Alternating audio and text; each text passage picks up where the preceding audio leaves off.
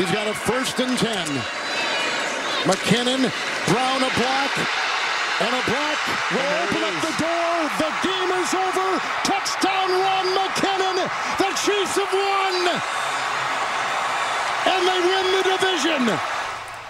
If there's anything we can say for sure about that football game, it's that we watched a football game. Yes, it was played with an oblong ball. 2 teams played it for 60 minutes and then some.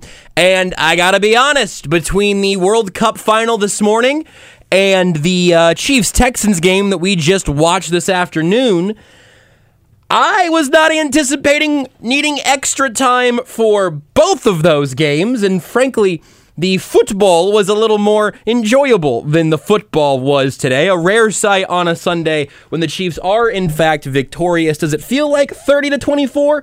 Because it doesn't really feel like that to me.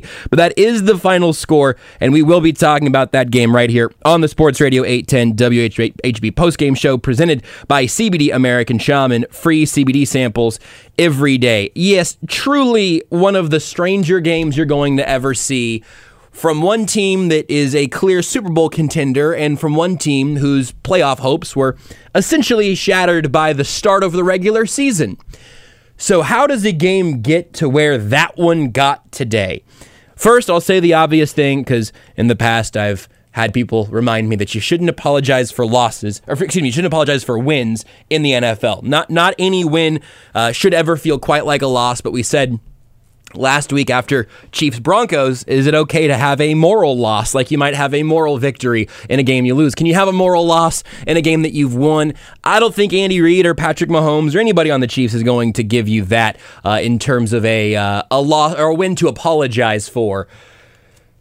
But if somebody wanted to go ahead and offer up their apologies for some of the stresses in that game, I think at least a few people might be worthy of offering their condolences. We'll take your calls, 913-381-0810, live on video, but right now looking to get all of that moving on the Sports Radio 810 WHB various feeds. So if you're calling in or leaving comments or whatever it may be, hang tight for a second as we get the ball rolling.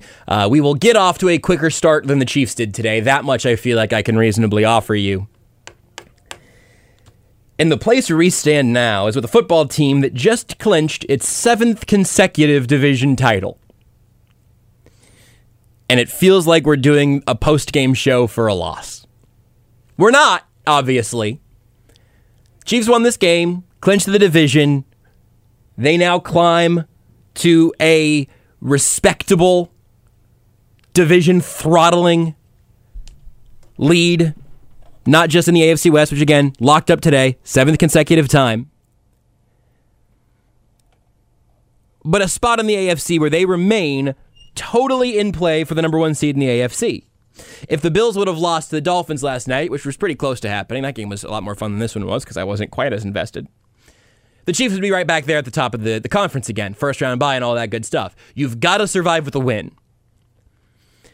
But I hope you'll forgive me for not being super effusive in my praise and in my allocation of style points given out in a game that needed overtime against the first name that will be heard when Roger Goodell goes to the podium here in Kansas City this spring. The Texans are the worst team in football. They enter this game 1-11-1, a record that you can render in binary. Just nothing but ones and, I guess, dashes. And I'll be honest, I mean, there are a lot of different places I think you can share some blame and frustration in this game where I think it could all be totally well-deserved, totally reasonable, totally valid. But one sort of big picture concern that I think felt pretty evident is that one team has a 1 seed to fight for. One team has a number 1 overall pick that, frankly, they should keep losing so they don't lose their grip on that, although I'm not sure anybody is particularly close to them in the basement right now. And only one of those 2 teams went out there like they had something to play for today. Again, one team just clinched a division and is looking to get the number 1 seed back. The other's the worst in football, and one team looked like they had something to play for. And it was the Texans. We'll talk about the coaching, the execution, some of the choices being made. Andy Reid trusting nobody on this roster more than he trusts Harrison Butker. A truly baffling fact that will give us all blood pressure issues, if it hasn't already. But there were just a whole, and the refereeing was obviously horrendous. Carl Cheffers made his comeback, and I mean, it was loud. He was all over the place. Got to at least mention that, because it was that kind of game.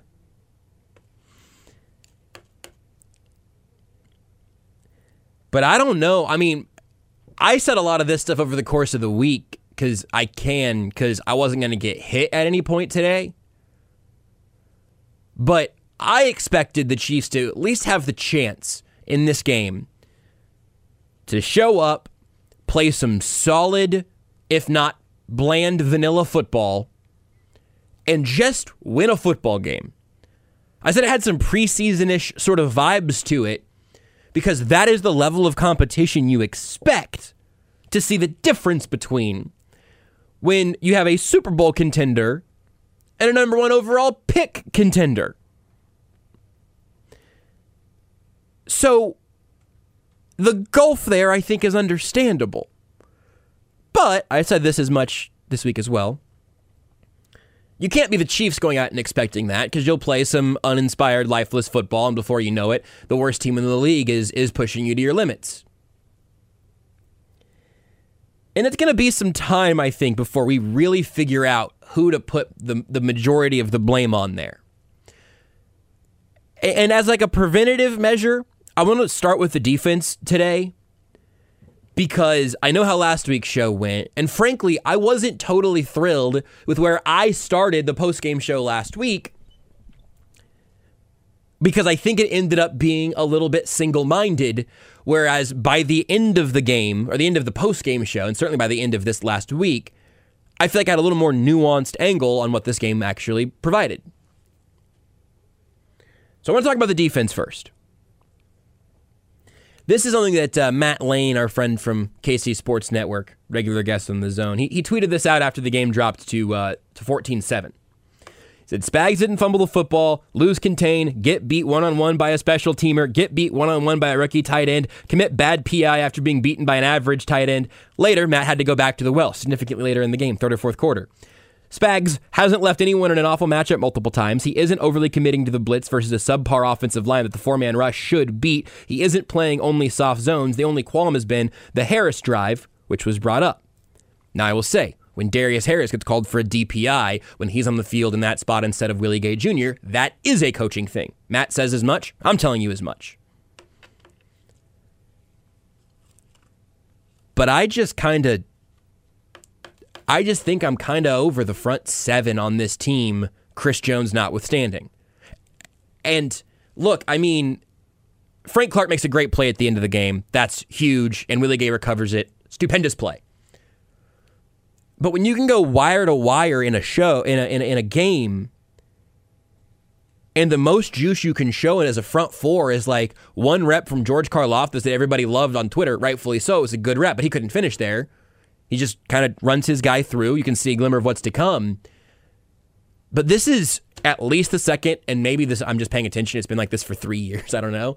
This is at least the second game in a row where I feel like the Chiefs defenders, and not just the little guys, but the linebackers in particular, Nick Bolton and Willie Gay, Darius Harris. I'm not going to include Leo Chanel in this for an anecdotal play I'll mention in a second. But it feels like way too often the front seven knows where the ball carrier is going to be. They wait for the ball carrier to get there, and then when the ball carrier reaches them, they collide, and the Texans or the Broncos last week pick up another 2 or 3 yards. It just feels like that happens all the time. Like there is a aggressor-aggressee problem in the Chiefs' defense. And you could say maybe that is how they're being directed from the coaching staff, and maybe there is something to be said there. I'm open to it. But late in the game, Leo Chenal did something simply shocking. And I am no Leo Chenal truther. He should not be on the field in passing situations. He should not be on the field until he has to be right now. I believe in his skill set more than I do his current fit in an NFL defense, okay? So this is not me campaigning to bench Nick Bolton and start with Leo Chenal. But he did something when he was called on late in the game that just absolutely blew my mind. It was absolutely shocking. Please make sure you're sitting down. Leo Chenal saw the ball carrier, ran towards the ball carrier, hit the ball carrier, and brought him down right there. It was crazy. Totally unexpected. I didn't even know that was still allowed. I didn't even know you could do that and not get penalized for it. Now, in this game, maybe you would have gotten penalized for it because Charles in charge out there. Whew. Another rough refereeing day. Which at this point shouldn't be surprising. It's like saying another rough kicking day from Harrison Butker. Really shouldn't be surprised anymore. But it's a deeply frustrating game that the Chiefs win once again, 2 wins in a row where they put up really uninspired performances against 2 pretty crummy teams. And here's my last dismount for this beginning, and then we'll begin taking some calls. We'll bring you pressers from Houston, all the good stuff. Andy Reid, Patrick Mahomes, whoever else the Chiefs bring up. But if this is just how the Chiefs play against below-average teams and they do enough to win, in that world, which I'm not saying we're in, but in that world, it's probably not that big of a deal, right? Just if you are able to survive, which there's some randomness there, I don't like this way of living, but if you can just survive in advance every week and you only play down to your competition or whatever it may be, but you still win those games, that's one thing. But they played down to the Colts and lost that game. And really the bigger question becomes, what happens if you just come out flat against the Bengals in the playoffs, the Bills in the playoffs, the Dolphins in the playoffs, anybody in the playoffs? The Chiefs aren't going to get tested by a good team the rest of the way this year. Not to say they won't get tested, because they got tested today, but they won't be tested by a playoff team the rest of this season. And so I think the best you can do, if all you're being given is 5th grade tests, but you're trying to write your thesis in a couple of months, but all you're getting is some Scantrons that got yanked out of an elementary school classroom, I would at least hope that you perform pretty well in the 5th grade Scantrons. Do they still use Scantrons? I would like to believe that great teams can try to make some of this look a little easier. Not just for style points or just because I say so, but because if that coin toss goes differently, I mean, the Texans' offense still I don't think is terribly good. And obviously both teams got the ball. But we're talking about a great punch out from Frank Clark and a miracle recovery where Willie Gay pulled the ball out like he was delivering a baby from whoever it was that had the ball in the pile there. You had guys make great plays to win the game and to keep it alive. But it was not a lot of fun from point A to point B. And I think it's reasonable if you say you played poorly against a bad football team and barely won. Therefore, I have some questions about what you're bringing to the table this offseason, this postseason, the rest of this year. Maybe it all washes out because it doesn't hurt you in the standings and you don't need to play your best football until you're playing your best opponents. Maybe there's a world in which that's true.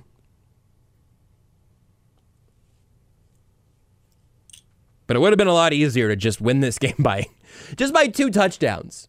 Some of that's on Andy Reid and 4th down calls. Sometimes that's on, Patrick Mahomes missing a shot to MVS that would have blown the game open a lot earlier. Maybe that would have changed everything. Plenty of places where guys could have been better. Not that many places where it feels like it could have been worse. If this would have been a 3-interception game from Patrick Mahomes, they lose. So that part was better. The Texans were scoring off turnovers, and then the defense, once again, like last week, put in some bad positions, also did not stop the bleeding, in this case until the very end when they did. Offense that looked congested. A team that came out looking pretty flat. A coaching staff that didn't exactly put out its best work today. It's a frustrating victory. A frustrating, hear me out, way for the Chiefs to clinch their 7th consecutive AFC West. Like, that is an unbelievable thing. And yet, here we are, wondering if this Chiefs team is really good enough, or why this keeps happening against subpar opponents. It's a winding riddle that we'll continue to try to solve over time. We'll let you put your best guesses in as we go. First up, we go to the phones with Travis. Travis, you're on Sports 3810 WHB. Travis, break it down for me. So, what's up, Briscoe? So, I'm going to be honest. My confidence in this team is completely gone. I think that they're going to make the playoffs. They're going to win the West. But, I mean, do we really think that this defense is going to be able to stop Josh Allen, Joe Burrow, even Tua at this point? I mean, Davis Mills I know he didn't have a ton of yardage, but he kept drives alive with no weapons. One thing before I get to the coaching, on the fumble, I mean, Pacheco's got to hang on to the ball, but I don't know if nobody's posted anything. Andrew Wiley literally was standing over the ball. He literally kicked it. Didn't see that live. Refused to pick it up, but zero awareness, didn't care. Multiple times I caught Orlando Brown. As the defenders are running, he's just lollygagging it, jogging. I mean, to me, it boils down to coaching. This team is poorly coached. Andy Reid's a great play caller, but right now this team is poorly coached. They look like a team that's playing with a bunch of arrogance, that Pat's just going to bail them out, and that's how they play. I don't know if they're coached like that, but offensively, defensively, they look flat. They're unprepared. They have no fire. That's coaching. And I know that the players got to get themselves up, but the coaches are responsible for getting that out of them. I think that it might be time to bring some fresh faces in next year, offensively and defensively. I think Bieniemy and Spagnuolo have been here too long. And here's my thing: if to respond to the text that you quoted earlier, if it's not the coaches, then people need to start jumping on Brett Veach. And I know the slogan here in town is "In Veach we trust." If it's not the coaches, then it's Veach not getting the right players for the coaches. It's one of the two things. It can't be one and not the other. Yeah. I don't think that these players are bad. I don't think that the defensive players are bad. But they sure as hell don't play like they care on either side of the ball. And to me, that's coaching. So I will let you go. My confidence is 100% shot. I don't think that they go very far in the playoffs playing like this. So, Travis, I appreciate you. There's some good stuff in there that I want to break down. I kind of floated this out a couple of times last week on the Zone. We never really had time to fully unpack it. So here's the question that I've been fiddling around with for the last week. Because I think that point there is a pretty reasonable one. Hey, is the coaching bad? Are the players bad? If the players are bad, does that not reflect on the general manager? Here's the question I would ask you. And I think the truth is that there's a little bit of blame to go around to everybody for this team not being as good as it should be, being the fact that it's quarterbacked by the most valuable player in football. Obviously, you say, "Hey, we're fighting a roster that's 11-3 on the year. Why are we fighting the roster?" Well, because they're quarterbacked by Patrick Mahomes. We all see it, right? Everyone sees that. Here's what I would ask you: how many positions on this team do you think are above NFL average? How many position groups? You got the quarterback, and that's technically a depth chart, but it's really about one guy across the board, even though the Texans made 2 work today. If you want to give Veach credit for Mahomes, he can drink for free off that for the rest of time. But how many position groups does this team have that is better than your average NFL team? Now, I'm asking you to compare that against the rest of the league, and none of us are paying as close attention to the rest of the league as we are to this team. The tight end group is great. Travis Kelce obviously predates Veach, but they've kept him around. I'm willing to give some credit for that. That's okay. Travis Kelce's maybe the greatest of all time. Noah Gray, I really believe in as like the second guy behind Kelsey, and we'll see how he evolves over the next remainder of his career. Jody Fortson is obviously is my favorite, at least for where he fits in the depth chart. And then Blake Bell got hurt, but like that depth chart was good, really good, top to bottom. I think the running back group is pretty good, not counting the first round pick that they spent on Clyde. Just Pacheco, McKinnon as your 1-2, whoever your 3 is. Pretty good, but maybe just NFL average. Chris Jones predates Brett Veach, but they kept him around. Chris Jones is an elite player, but the rest of that defensive line is subpar, even with Chris Jones there. The wide receivers are a group of guys. I think they're a pretty good group. I think they can win a Super Bowl with this group, but that's largely about who your quarterback is. They've invested a lot in their offensive line as a unit, and it's not good enough for what they've invested in it. It's something that Mahomes is surviving, not something that he's just like putting down a picnic blanket in the backfield and waiting for guys to come open. That has not happened for this offensive line. They spent second-round picks on linebackers in back-to-back drafts, and that group isn't good enough. Maybe it's NFL average. You could say it's a little NFL above average if you wanted to show me the rest of the depth charts and say, hey, here's the logic there. But we're really talking about 2, not 3 linebackers, and then Darius Harris and Leo Chanel, and I don't know. Chalk that one up to a maybe, depending on how much you like Nick Bolton, I guess. The coaching staff's done a good job with the corners because they have not invested very much in that position group until Trent McDuffie, and they've gotten great production out of those guys for the most part, but they're young and they've gotten picked on a few times, learning experience ongoing, etc. Juan Thornhill and Justin Reed, second-round draft pick and a big free agent signing. You could really go position by position through this team, and that's the question I would ask, is that if this team, and you can't always build this way, but for the sake of the conversation, if this team was quarterbacked by Kirk Cousins, much less Davis Mills, what would they look like? They might look like Andy Reid's Eagles at times. I mean, I think that the coaching staff would do plenty to still make this a pretty good team. But replace Patrick Mahomes with an average NFL starting quarterback. Or take Mahomes off this roster and go put him on some average team. Swap quarterbacks with a team that has an okay quarterback but a pretty good roster around him. What would be better? Here's a funny question that's not going to make anybody happy but makes me kind of laugh. What team would be better? Jared Goff's Chiefs or Patrick Mahomes' Lions? God forbid the Jets or something. That one's easy, right? If Patrick Mahomes was the Jets quarterback and the Chiefs had Mike White and Zach Wilson, they still might be about where the Jets are at, which is like fighting for playoff positioning. But this roster has great players on it without being a great roster, as I think is kind of where I'm settled right now.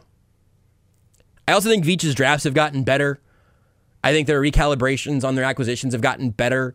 I'm not on some like fire Brett Veach parade by any means, but I'm glad that we at least had a reason to bring that up here today, because that one's been percolating for a week or so for me.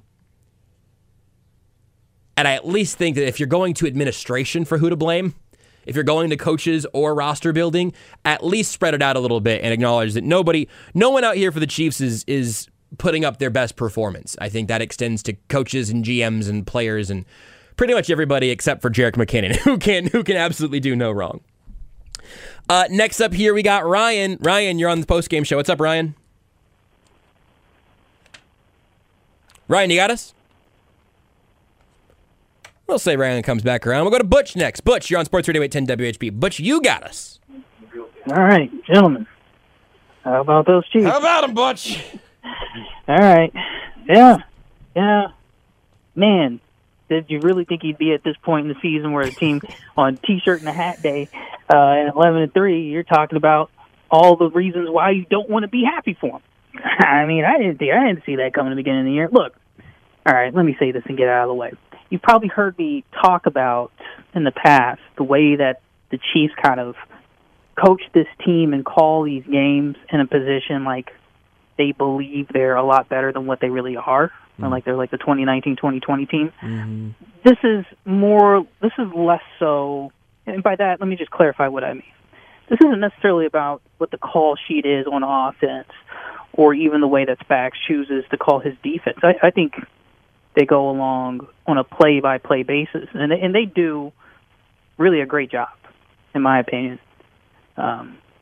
What I meant by that was in these sort of decision-making within the game, they will try to call the game as if they say to themselves, hey, we're going to need the defense to make that one stop in the playoffs, or hey, Harrison Butker, we're going to need you to make this one kick in the playoffs.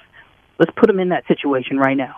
See if you can make. And I'm at that point where I'm like, guys, you're not that right now. There's only so many portions of your team that you can rely on to help you win games, and it's the offense. That's it.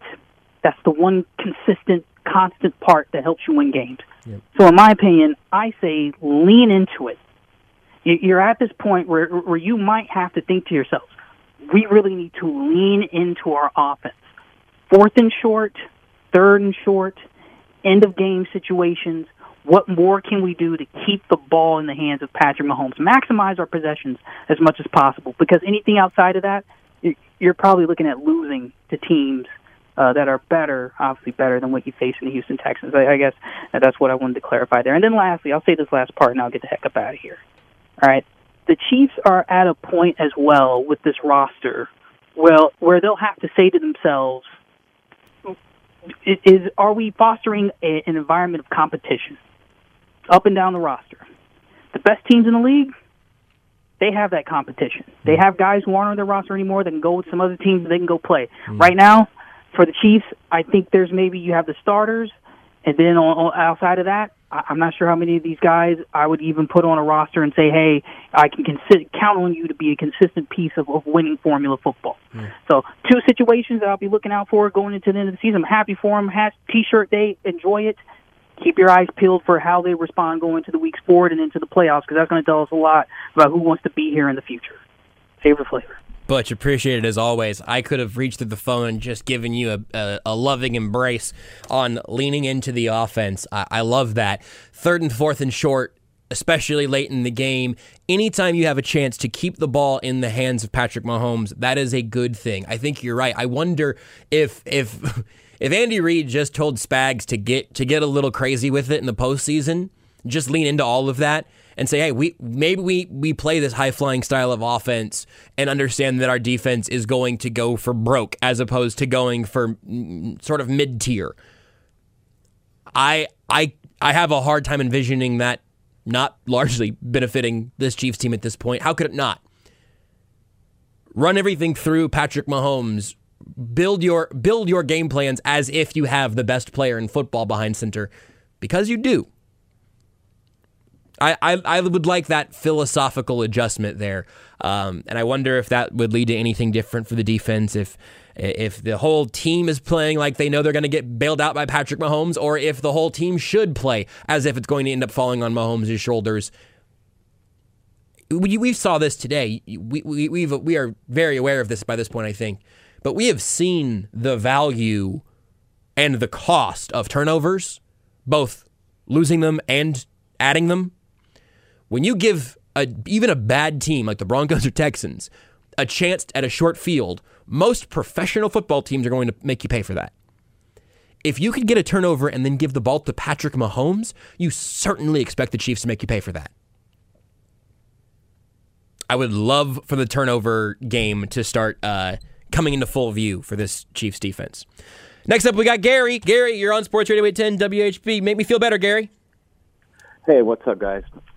Just want to say, after watching that game today, the last 2 weeks, against the Steve Spagnuolo defense, you're never out of a game, and they kept them in the game today. But the offense, you can just chalk it up to stupid plays. You can't fumble the football. That's 5 bad fumbles in the last 3 games, or 5 bad turnovers. Mahomes with the 3 INTs last week, Kelsey's fumble in Cincinnati, Pacheco's fumble today, Smith-Schuster's fumble today. all the wounds offensively are self-inflicted. And when you're self-inflicted, that means those things can be corrected. But when you look at this football team, you got to look at Andy Reid. You know, you want to get on Veach and that, but Veach isn't going anywhere. That's Andy's guy. And That's true. apparently, Andy has a stranglehold over the organization, and I'm trying to figure out why. Yeah, you got one ring. Whoopee, get another one, then we'll start talking. But you know, the defense too today was put in some bad situations, but that wasn't the '99 Rams they were playing against. And Spagnuolo should just wear a clown suit on Sundays because he's an embarrassment to the profession. I mean, just the scheme is so outdated. It's designed to do one thing: get to the quarterback. Well, teams run the football. I guess that we don't have to worry about that. But if you look at this defense, one of the biggest things lacking is just there's no alpha on that defense. Somebody that just go up and put their index finger and their middle finger in your chest and tell you to do your job. This defense doesn't have an alpha. They've got a lot of prima donnas, but no alpha. Chris Jones should be that guy, but he was too busy arguing with Joe Cullen on the sideline, and I really don't know if he should have played today. I don't think he was in good health anyway, and I think that kind of played into his day-to-day. And then another thing, too, and Tony on the last caller, there are some guys screaming right now that they don't want to be here. Harrison Butker, he does not want to be here. He is screaming that with his performance. Juan Thornhill is screaming he doesn't want to be here. Steve Spagnuolo is screaming he doesn't want to be here. I mean, you look at that offense, you've got three elite players, your quarterback, your center, and your tight end. Defensively, you've got one, and that's the guy up front, but you can't expect him to do all the heavy lifting. Somebody's got to come up and work their contract, i.e. Frank Clark. But when there's no accountability in that locker room, and I don't know what goes on in that locker room, but, you know, everybody talks about Andy runs a tough training camp. When you watch this football team play, they're not physical. They don't – I mean, the Texans were physical today against us. They were hitting us. They were pile driving us.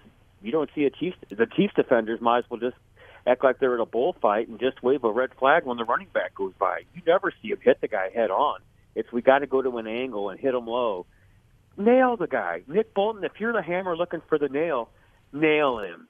But you don't see this defense do that. And that's Spagnuolo, too. Spagnuolo looks more like your high school accounting teacher than he does a defensive coordinator. But it's all on Andy because Spagnuolo was Andy's guy. Veach is Andy's guy. He's the one that has to wear this, and he's the one that won't because Clark Hunt's not going to do anything to him because he's content with the ring. But he's going to be the one that's going to have to go to Andy and say, we're making a change at defensive coordinator. You're not going to have a say in this guy because we don't want any more of your friends. We're going to pick the guy. If you don't like it, TDB. I'll hang up and listen. Great show. Gary, appreciate it as always. Gary's always good for like a handful of good points, a couple of Gary-level heat checks, and then kind of brings it back again. So I can't say I'm with you every step of that, Gary, but I think that there's a lot in there that I don't know how you could look at this and not be frustrated by specifically, when I'm sticking to the roster conversation. When you say, hey, there's an elite quarterback, perhaps center, you're willing to give it to him. I'm saying he's on that path. He's been very good. But you have a quarterback, a tight end, and a center on offense, and one defensive tackle on defense, and the rest of your roster is not. There aren't very many blue chip players, and there at least aren't enough to account for the fact that there aren't enough above average players, if that makes sense. You can be the Bengals defense built with above average players and be pretty good. And right now, I think the Chiefs have guys who have simply not lived up to the standards that they were hoping that would be set when they were brought here. You can say that's misevaluation on Veach. You can say that's underperforming by the player. If you want to put some of that on coaching, I think there's room for it. But ultimately, Gary's got his general sort of, I'll say Eeyore kind of energy. Most of the time, I understand that. But I think that's a pretty fair little snapshot of where Chiefs fans are standing after clinching their 7th consecutive AFC West. Like, what a wild time. Let's take let me try Ryan one more time here, and then we need to take a timeout. We'll hear from Andy Reid, Patrick Mahomes, Clark Hunt, and hopefully some players from the podium as well. But Ryan, you're up next. Give it another go, Ryan. You got us? Yeah, thanks. Yeah, absolutely. Gary, of course, yeah. The Eeyore thing. It always comes down. Wasn't a great game. No, we won. But I don't understand why we don't come out and run a little bit earlier than we do. If it calls for it. And we talked about it last week, Josh. Like, if it's one of the worst rush defenses, like, why is it not like see how it is, test it, and then go from there? And I think once they started rushing the ball, it opened up other things. I'm saying rush it all the time. Our receivers, I love Juju. I think he's playing more, like a more middle, in the middle. He's kind of bigger. MBS needs to catch the ball more. McCole, when he comes back, that's going to be a big one. I mean, he's been here forever. I think we need some more thumpers on defense. We do obviously need some more thumpers, like where we usually have two linebackers out there, Willie Gay and Nick Bolton. Mm-hmm. We need more thumpers. The young secondary, as always, I'm fine with that. I think people get down so quickly. I know it was a bad game, but everybody's getting paid millions of dollars to play on both sides. And it's hard to win in the NFL. I'm glad to come out with a win. I don't know. Just stay positive. I think we're still the Super Bowl contender out of the AFC. Now, is it going to be easy? No. But we've been there before. We never give up. And that's a big thing. And I think we have an awesome culture. I think I heard somebody say that earlier. Maybe not, but I think winning culture. I still think, one of these days, like we were talking last week, there is going to be Patrick's going to be in the picking the next head coach, and when that happens, I don't know. I don't think they had any horrible play calls today, but turnovers got to stop. I don't think I've seen as many as I have that we have in the previous years. But in all honesty, like we almost were in first place because of a Buffalo win yesterday by a field goal. I mean, in all honesty, so keep it real. I wouldn't change the team for anything. I wouldn't. But anyway, appreciate it. Hey, I won the Green Cattle Company thing a couple of weeks ago. I still haven't gotten a phone call. I'm now saying this is the second weekend in a row I've had a call about it. I want my dang tomahawk steak. Okay. We'll round up beards and try to make sure that all that gets sorted out. We don't want you to have any permanently grounded beef. So I think everyone's got your info. So we'll work on it, and you'll hopefully that will continue to increase the mood after some frustrating Chiefs football. Appreciate it, Ryan, as always. I like to get Ryan and Gary back to back when we can. It feels like it really helps run the gamut of how people might be feeling after a game like this. And then maybe there's some space in all of those gaps in between. I appreciate everyone who's called in so far. 913-381-0810. We'll take some more calls in a little bit as well. Plus pressers from Houston. Andy Reid, Patrick Mahomes, Clark Hunt always speaks after the AFC West gets clinched up. And Drake, and as long as there's nobody like en route to the podium right now, we'll take a quick timeout. Looks good to me. We will do just that then. The Chiefs are victorious, although you wouldn't know it by the way that it felt like it went over the course of that 30-24 victory. This is the Sports Radio 810 WHB postgame show. And hey, I have some good news. Because when Kansas City scores, you score big at your local CBD American Shaman. Our team score is your percent off. And they scored 30 points today. Shout out to Overtime. So you get 30% off all day tomorrow on orders of $100 or more. That's at CBD American Shaman. Life is better with the feather. Mahomes blocked by McKinnon to the end zone. What a grab! Touchdown! Sensational! Valdez-Scantling! An incredible touchdown there, and that is our Andy's Sweet Play of the Game, brought to you by Andy's Frozen Custard. Stop by any KC location for Travis Kelce's 87 and running concrete and help raise money for this worthy cause. 87 and running and Andy's Frozen Custard, the perfect option play for KC fans everywhere.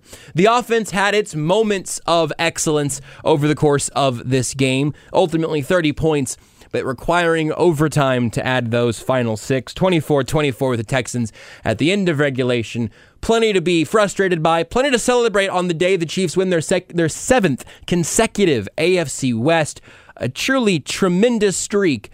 but one that does sort of feel like it's under a little bit of a gray cloud hanging in the sky because this was the Texans. This wasn't supposed to be this difficult. So we've been able to run the gamut of emotions here as we go from, maybe you're thinking you want to buy a hat, although I imagine most Chiefs fans are hoping to have some conference and NFL materials to be purchasing in the near future. That's the life of a Chiefs fan right now. And maybe you're saying, I don't want to touch one of those AFC West hats because you've got bigger goals, or also you just don't think this team's going to be that good at any point, making it that long, that deep into any playoff run. Ultimately, the Chiefs still stand amongst the top 2 in the AFC, and that's what makes this sport as chaotic and fun as it is. Meanwhile, the Bengals are currently down 3-0 to the Tampa Bay Buccaneers. What does that mean? I have no idea. We'll all find out together as the league continues to be wild. The Texans gave the Cowboys a scare last week as well, but doesn't feel great from the Chiefs side, even in a 6-point victory because of the way it came around. We'll hear from Andy Reid, Patrick Mahomes, Clark Hunt, and Jerick McKinnon. Meanwhile, we'll continue working through the phones because there's plenty to talk about here. Dan is up next on Sports Radio 810. I almost said Sports Radio 8 Dan, but you know what? Right now it is. Dan, what's on your mind? Hey, Joshua, how you doing? It was a great way to pull the games out. I'm here with my nephew, John Walter, at the Legends. It's my birthday tomorrow, so he took me out to eat Louisville to a Blind Ball barbecue. I saw the Texans tied to the win all the time. Then when I went to the restaurant, I heard a big roar, and I knew the Chiefs did it, and we pulled it out 30-24. It's still got to get clean the turnovers, and Bucker, he'll get together on the extra point. And he said he had some steak for me, Joshua. Yes, I think you're on the list also. I don't know where Beards is at in the beef planning side of things, but if Beards didn't get your info last week, Dan, please make sure that the Drake gets it here real quick from last week. I think Beards said he got Dan's info, but we're just giving beef out left and right here on the Sports Radio 810 WHB postgame show. Dan, appreciate it as always, my friend. Always good to have you in on the mix. Let's keep it moving while we got some callers on the line. Next up, we got Paul. Paul, you're on Sports Radio 810 WHB. Paul, what you got? Hey, I'm going to make you feel good. You don't live in Dallas. If your $250 million quarterback didn't throw a pick six in overtime, feel good to the name in on that one. So I'm ecstatic about that my $250 million quarterback did throw a pick six. So I can't wait for the national media to hit big old Jerry Jones and them guys up. But one thing about it's amazing how you got a $250 million quarterback that's playing at an elite level and a kicker, the third rail, special team. He can't control that. It's frustrating, and an extra point in the field goal. I mean, you could see Mahomes' face. He did what smile. He could tell he just wasn't feeling it. And I think he knew he was going to overtime. But one thing before I get off, Josh, is there's a beast out in the East, led by a general out there, and I said that before. And we got to put everything we got to meeting that beast, and we're probably going to go upstate New York. And we really got to look ahead. Those guys in that Arrowhead drive, they better have a command center and start planning for that army over there, going up in that Bills Mafia. That's what I'm saying. I know you get one game at a time. I got that, but that beast out there taking care of Miami yesterday like that, he's special out there. Yeah, Paul, I think you're right, and also appreciate you providing the overtime perspective, man, because I saw that the Jags won this game in overtime over the Cowboys. I did not see how it ended. What I see right here on the simple ESPN box score is Rayshon Jenkins' 52-yard interception return touchdown for the Jags in overtime. So that's the very expensive quarterback down in Dallas, that team that almost lost to the Texans last week, did lose to the Jags, who put up 40. I saw people losing their minds about Trevor Lawrence throughout the game, but these noon games are hard to keep an eye on as an NFL fan when the Chiefs are playing in the early window. I really don't know what happened in most of the league so far today, but that, we had that game yesterday, and you're right, again, that I think that ultimately it's going to end up coming down to Buffalo. And it's kind of funny because there's no reason we have to all take it one game at a time. Like, we don't actually decide if the Chiefs are winning or losing any of these games. I'm not getting hit, and I'm also not doing the game planning. If I was, the Chiefs have forgotten to call me for a while. But ultimately, I think the Chiefs seem to play better against better opponents. Maybe it's sleepwalking. Maybe it's not going one game at a time. Maybe it's a total coincidence. But I'm looking ahead to the playoff run. Maybe the Chiefs have been as well. Regardless, though, it's a weird game. And thank you for the perspective once more. that this game didn't end with the Dak Prescott pick six, which is how it ended in Dallas today. I, again, don't know exactly how that ended up unfolding. I just know it was madness from what I've seen on Twitter and now looking at how this game actually wrapped up. Could have been worse. Also, if you need any more reminding of that, go back to the Colts game. The AFC South has given the Chiefs some stressy ones so far this year. I'm Joshua Briscoe here on the Sports Radio 810 WHB postgame show on Sports Radio 810 WHB Kansas City. The Drake on the other side of the glass, his beards, is out today. Dylan Michaels producing around the building as well. Still to hear from Andy Reid, Patrick Mahomes, Clark Hunt, and Jerick McKinnon coming up in today's show. You guys keep filling up the phone lines also, so I guess we'll keep chugging through those because there was a lot to talk about in a win that didn't feel like that much of a victory. Next up, we go to Mike. Mike, you're on Sports Radio 810 WHB. What are you thinking, Mike? Your premise on the roster. I'm going to agree with you. Here's my thing. The last 2 weeks, Spags, my problem with Spags is he is not adjusting to the tenor of the game. We've had an issue with Schefter's crew going back to when they were here in Kansas City. It was evident that they were calling every little tic-tac play. So it doesn't make any sense when they're 3rd and 8, 3rd and 9, 3rd and 10, putting them in press man, either one or two high press man, where you are allowing subjective holding calls, subjective pass interference calls. That has been my biggest problem with Spags. If you go from the premise that we don't have the talent and we don't have the players, then you have to get more exotic on the back end. I see he tried to play a little bit of zone. But the problem is, when you don't play zone that much, you're not going to be very good at it. My problem with Spags has always been we do not game plan to take away a team's weaknesses. We are going to run our stuff, and you are going to have to beat us press man. Our playoff future solely depends on which refereeing crew we have. If we have a crew like we had today, we'll lose in the first round. If we have a crew that's not calling that as much, we're going to have some success. That has been my problem with Spags. If you're going to go from the premise where you say we don't have the talent, then you have to do something with the talent that's on the field. And that's not playing press man, 3rd and long, against teams, giving those back judges the chance to make subjective calls when we don't get pressure. I'll listen off the air. Mike, stay on the line for me, please, so Drake can get your info. Stick on hold for just a second, because I think that is an excellent synthesis of both sides of how you can spread the blame on this one. I think you can say this roster is not as good as what has been invested in it should have produced by now, but also, once you have gotten to a point where that issue is evident, can your coaching staff adjust to maximize the talent it does have and to minimize the harm that can be done against your weaknesses? I think if you're going to bring the Spags critique to the table, that's the way that I would do it. When I said at the beginning, I think it can be a little bit of all of these things. I think it can be coaching for what you just mentioned. It can be the roster. It can be Veach for what we already talked about. And I think it can also be, hey, Juan Thornhill and Nick Bolton have had a bad stretch of games. They might be banged up. They might be unfocused. And I think it's very unlikely that they're just like on a different planet.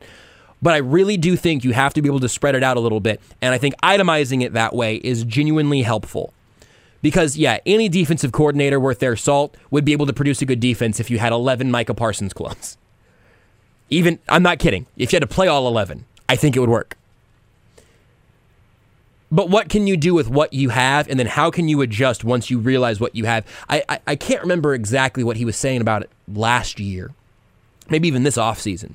But Spags has talked a little bit about sort of that process of learning what you've got and then bringing kind of round 2 of what the defense looks like after that point. They should be past that point this year. I know they're playing a lot of rookies, but most of them are those corners that, as we've talked about for the most part, I'm not that interested in telling you that Joshua Williams or Jalen Watson needs to be, quote-unquote, just better. I think they're in the situations they've been put in, and they've performed pretty well in those spots. I can live with that. They should get better as they go, because in NFL rules, they're toddlers playing corner. They just got here and have been thrust into that spot without being highly touted draft picks. Trent McDuffie's a little bit of both for me. He's been certainly good enough for me to have no real critiques to fight with him. The one other thing I would say Spags defenses are supposed to do is, this came up earlier also, is get pressure and get exotic pressure when that is how it needs to be. I think this scheme has been let down by its front four. And not that they haven't made individual plays, but because they haven't done much with any consistency outside of Chris Jones. And he was sick. He was limited on Friday. We saw him drinking out of what appeared to be a glass bottle on the sideline. I don't know if he was cracking the top off some San Pellegrino. That seems sort of strange, but it could have been some sort of electrolyte, mineral sort of, recovery thing. It looked like a green glass bottle, which was just sort of odd. You've got one guy on that defense, on that defensive line, really just who can bring pressure consistently.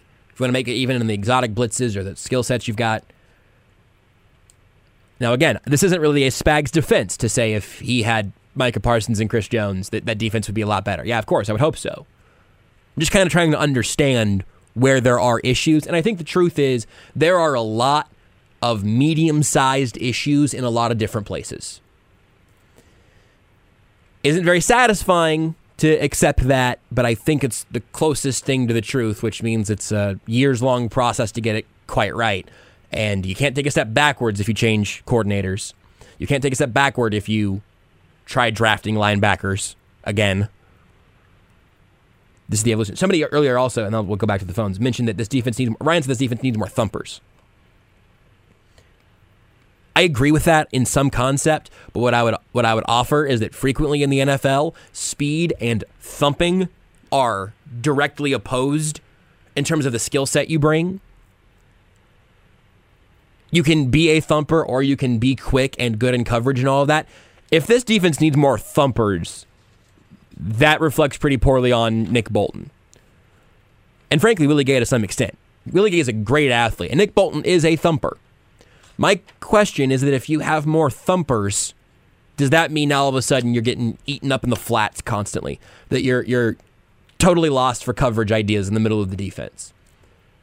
That's not even really a disagreement with the thumper thing. I would love for this defense to have more thumpers who also run 4.40s.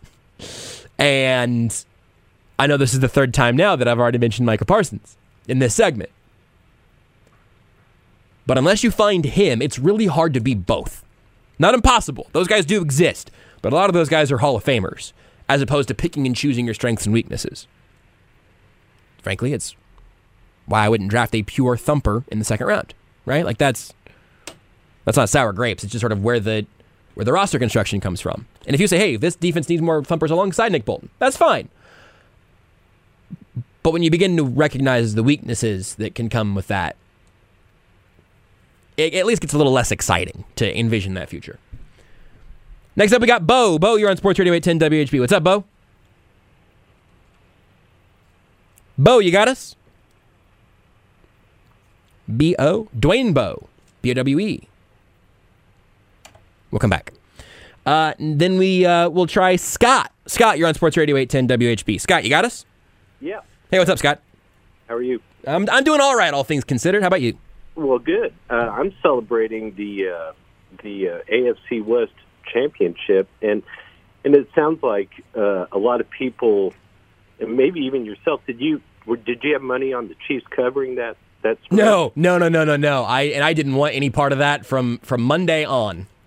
Good, because I think for a lot of people, I think it just ruins the game. I would never gamble on the Chiefs. Yeah. It would ruin it. You know? No, I think you had a good point about trusting Mahomes when it comes to crunch time. But remember, in overtime, the offense punted. Yeah. So, I mean, that was a team effort. I mean, the whole team is responsible for how we got to overtime with the lowly Texans and how we damn near lost it. Mm-hmm. I mean, it's every coach and every player. Mahomes actually carried. I mean, if it wasn't for Mahomes, we definitely would have lost that game. Yep. I agree with you 100%, Scott, and I think it's a good thing to mention that much like these other frustrating games, everybody gets a piece of this one, and that's why I think it's so complicated and can be so frustrating, is there's no silver bullet to totally respark this team, and they did enough to win the division. It's a weird game that we love. Yeah. I think they're going to do fine, actually. I've got a lot of confidence in this team, and I like all the coaches, too. Yeah. Yeah. Oh, I appreciate it, Scott. Somebody out here ought to be celebrating the 7th consecutive AFC West. It just came in such a weird feeling game that I also understand if you're a little conflicted about all those feelings. Let's keep it moving here. We'll try Sean up next. Sean, you're on the 810 postgame show. What's up, Sean? Hey, bud, how you doing? Good. How are you? I'm just kind of dumbfounded on how this game came this close and went to overtime. So I was looking at the stats. So we led in total yards, 502 total yards to the Texans' 219. Oh, man. Yeah. Passing yards, 313 to their 125. Mm-hmm. Rushing, 189 to their 94. Yards per play, 6.6 to their 3.8. Mm-hmm. First downs, 33 to 18. 76 total plays to their 58. What killed us was the penalties. Yep. Time of possession, we dominated 37-22 to their 27.25. Mm-hmm. But, again, it came down to the defense. Obviously, they weren't able to stop them. And, you know, the Texans were driving the ball pretty effectively. My thing is that going into the postseason, who fears the Chiefs? Who's going to fear the Chiefs with this defense? Patrick Mahomes, we all know he's a great quarterback, but realistically, who fears the Chiefs with this defense? Coming into Arrowhead or on the road? If we have to go on the road, who is going to fear this team? Because this defense, I understand it's a young secondary, but I mean, nobody is really fearing this defense. Yeah. This defense we don't put the fear in nobody's heart. Right. And for Mills to do what he did today, I mean, he only had 100-something yards, but still he was throwing the ball effectively a little bit. If it wasn't for the turnover in overtime, I mean, who knows what would have happened. I mean, they were driving the ball. He had a good run, and he turned it over, and we got the ball back. But, I mean, who's going to fear this defense? That's my concerns. Sean, it's a good question. I appreciate the call. I think the closest answer I could give you is that I do think the Bills are going to give the Chiefs all the respect that they've earned in the past, regardless of how they finish this regular season. But I am more nervous about other defenses in the NFL than I would be about the Chiefs. Almost every defense in the playoffs, I think. Here's one brief offering I'll make on what the defense ultimately ended up doing. The third defensive drive, the Texans just came out and chugged along. That was bad. The fifth defensive drive was the short field Davis Mills touchdown run after the Pacheco fumble. That drive is on Pacheco just as much as it's on the defense, if not more so. I love Isaiah Pacheco. I think he should have gotten more work earlier in this game than he actually did. But that one's on the defense that got a tackle. Davis Mills, please don't hear me forgive that play. That play was obscene. But the Chiefs defense put in a terrible spot there. And then on the 8th defensive drive, when the Texans went on and scored a touchdown, they started at the Chiefs' 49-yard line. And that drive, going back to that last point from Sean, that drive was kept alive by penalties. Now, some of those were penalties, and some of them were creative, if you wanted to call them.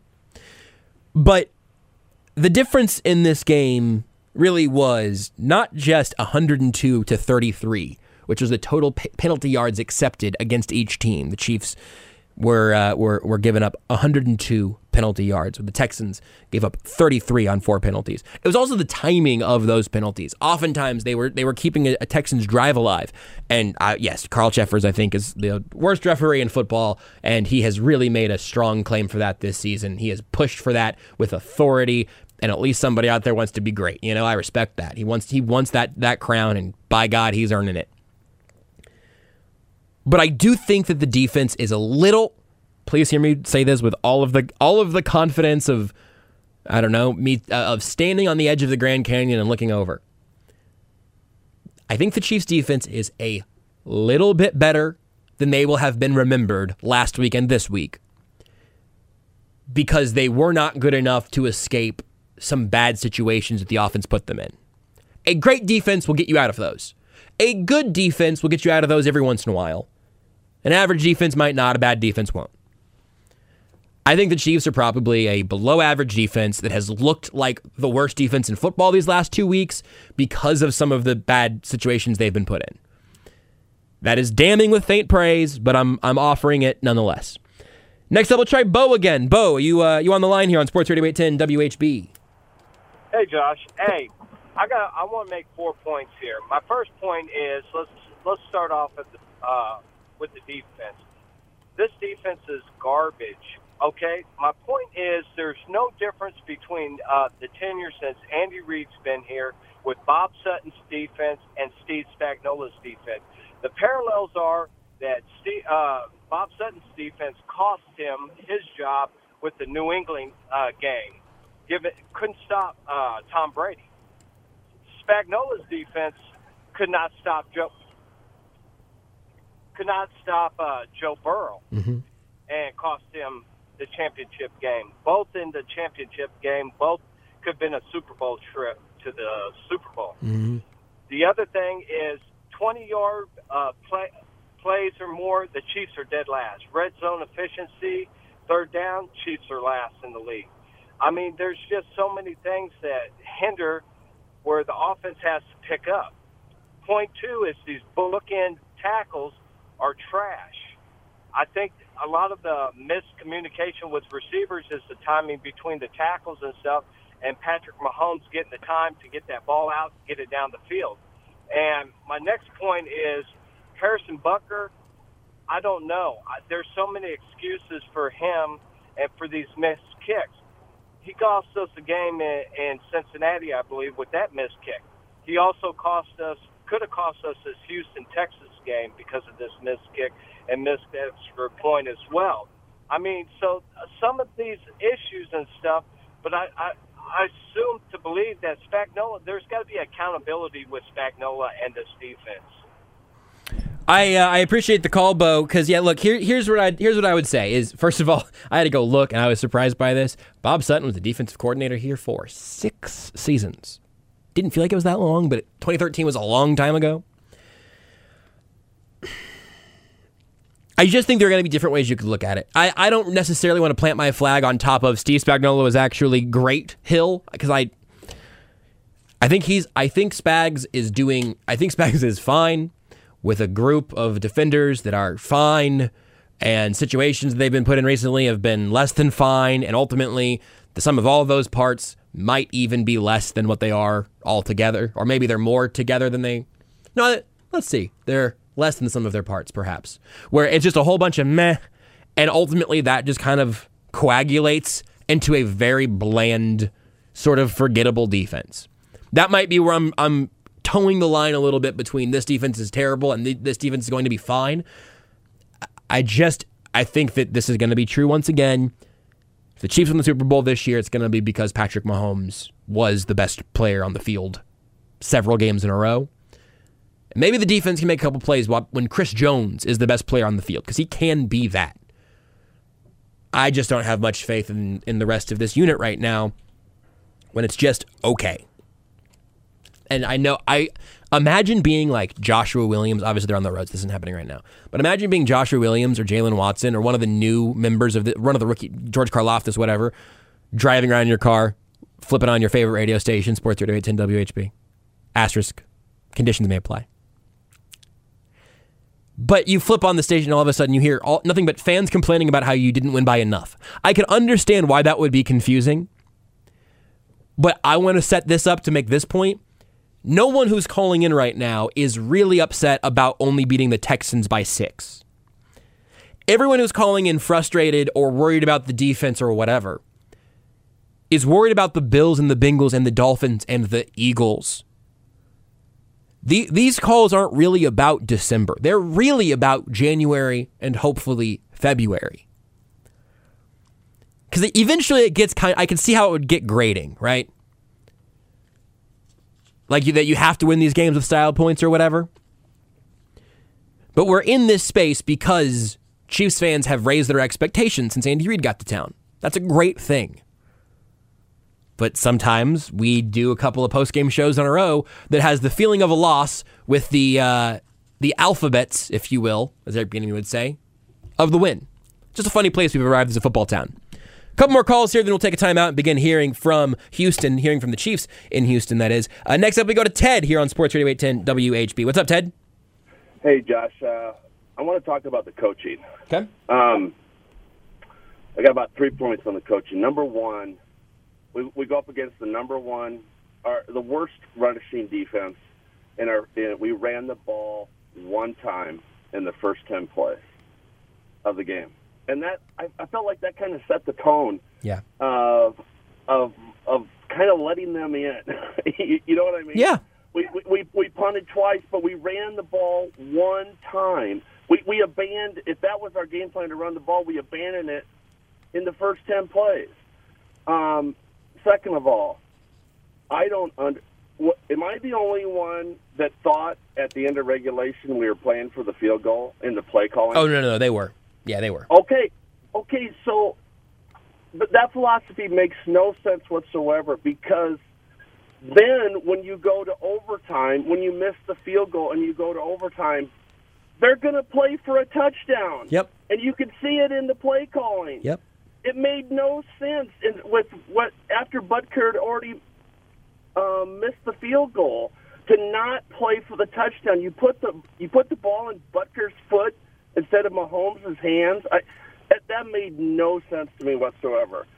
And the last thing is, I'm done with Dave Tope. Game after game after game, we have bad special teams. And I don't like it. I think it's a bad deal having your special teams coach be the assistant head coach. He's got too much of Andy's ear.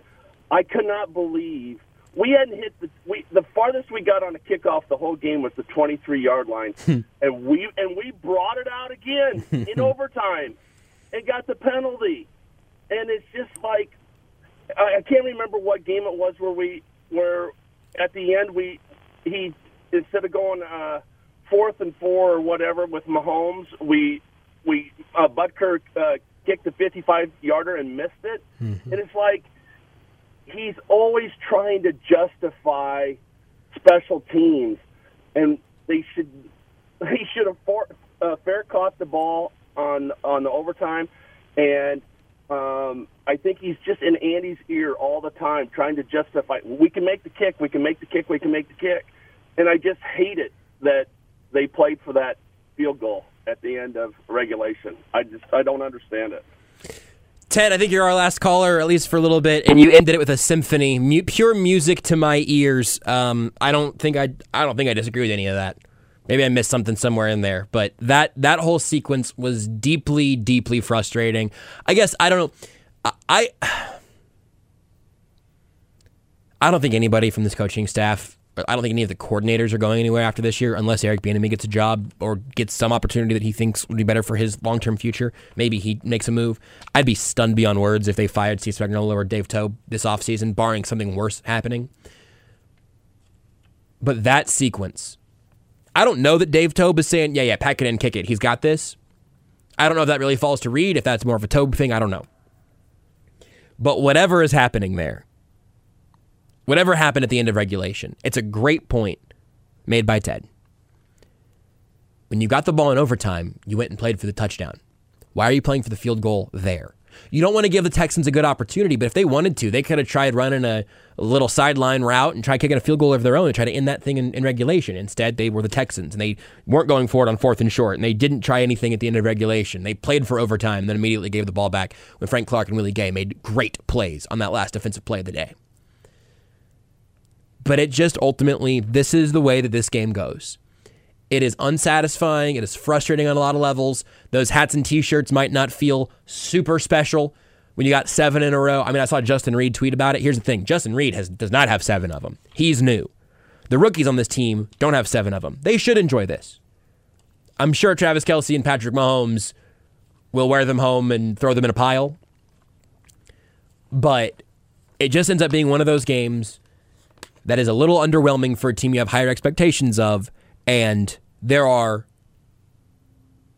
sort of vague coaching things. There are very specific coaching decisions, like we just talked about. There's the team coming out kind of flat and then needing overtime for the 1-11-1 Texans. we were in danger of the Chiefs almost having to deal with a tie on their record for this year. A bizarre game that maybe Andy Reid, Patrick Mahomes, Clark Hunt, Jerick McKinnon, maybe some of them will be able to clear things up for us. We'll take a break here on the Sports Radio 810 WHB postgame show and begin hearing from them whenever we come back. It's all brought to you by CBD American Shaman. Free CBD samples every day. Any points in the game's over. Texans still need to be smart with the football all day long. They've done a good job. No turnovers. Mills. Blocked by Ogun Owale, and here's Veroni, fumbled the ball. It's loose. It's loose at the 27. I think they got it back. Like the Texans have jumped on the ball. I forgive Kevin Harlan for thinking that Houston had recovered, because what Willie Gay did at the bottom of that pile to get the ball back for the Kansas City Chiefs was a truly excellent play at the bottom of the scrum. A great punch out from Frank Clark. That is no question our defensive play of the game, brought to you by Slagle Fence. When you need a fence, call Slagle Fence. Slagle Fence installs it all from wood to ornamental steel to vinyl to chain link. No job is too large, and it'll look great too. Schedule your free estimate by going to slaglefence.com or call 816-863-6159. It really was a defensive standout there at the end to give the ball back for the Chiefs to punch it in for the victory. That overtime sequence, however, might have been the best couple minutes of football we had all day here from the Kansas City side of things. But ultimately, it was enough to put the bow on it in a game that was, well, for lack of a better word, weird.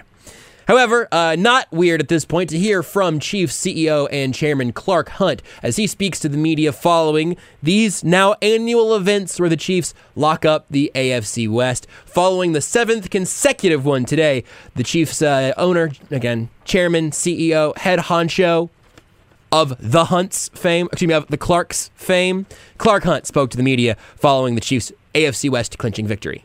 And it's a testament to the hard work of Andy, Brett, and their staffs for putting together a team that has a lot of players who's able to come out and get that done today. However, the team recognizes that we've just given ourselves an opportunity. The most important football is in front of us. We've got some important regular season games over the next 3 weeks, and then the opportunity in the playoffs to hopefully get back to the Super Bowl. I'm happy to open it up with any questions. Obviously, 7 in a row doesn't get old to you. But what to say about the stability in how you have your organization with Andy and Brett and Mark Donovan trickling down to where this constant success is what it is. Yeah, I think one of the most difficult things in the National Football League is consistent success. The rules are designed to make that difficult. Whether it's the draft or the salary cap. So it's a real testament to the job that General Manager Brett Veach and Coach Reid have done over the last several years. We obviously have a bunch of young players, and we've got some new players, and Andy and his staff have done a tremendous job of incorporating them into the team, and that's just part of the National Football League, and they've really done a fantastic job, and I couldn't be more proud of them. Clark, is there anything about this title that stands out to you from the others?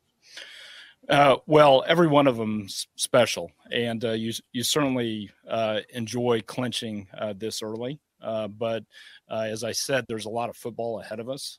We've got to make sure we stay focused, starting with the Seahawks on Saturday. We need to bear down these last 3 weeks, hopefully get some home field advantage in the playoffs, because that's important.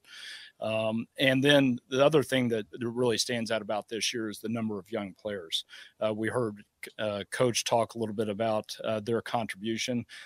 It's difficult when you have as many rookies as we do to get them to play at a high level on a week-to-week basis, and I think Coach Reid and his staff have done a tremendous job there. What about the way that the other AFC West teams seem to come after you this year during the offseason? They really loaded up all 3 teams, really. Does that make this one any different or make it stand out for any particular reason? Well, I think that's true every year, whether it's the AFC West or just the other teams in the AFC. They're going to focus on trying to knock off the reigning champion. And it feels like every week when we come out that it's a Super Bowl for the team that we're playing. The game's that important. We're going to see their best. I think that was certainly true of the Texans today. My hat goes off to them. They gave us all we could handle today, and that's true on a week-to-week basis.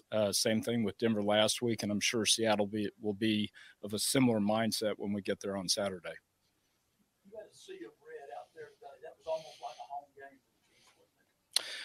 Yeah, I just can't say enough about what a great fan base we have. And I know many of them took the opportunity as we approached the holidays to travel down here to Houston. We had a bunch of fans out there. You heard it in the national anthem and then throughout the game.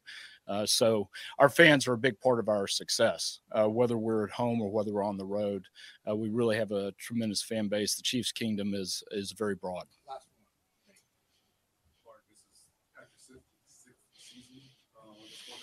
This year, this type of team, notice anything that makes you marvel more? Well, I think you can see that he's maturing as a player. He came into the league as a remarkably mature young man, and the responsibility that he had coming right out of college was tremendous, and he handled it well. But his game's evolved as we've moved on in his career.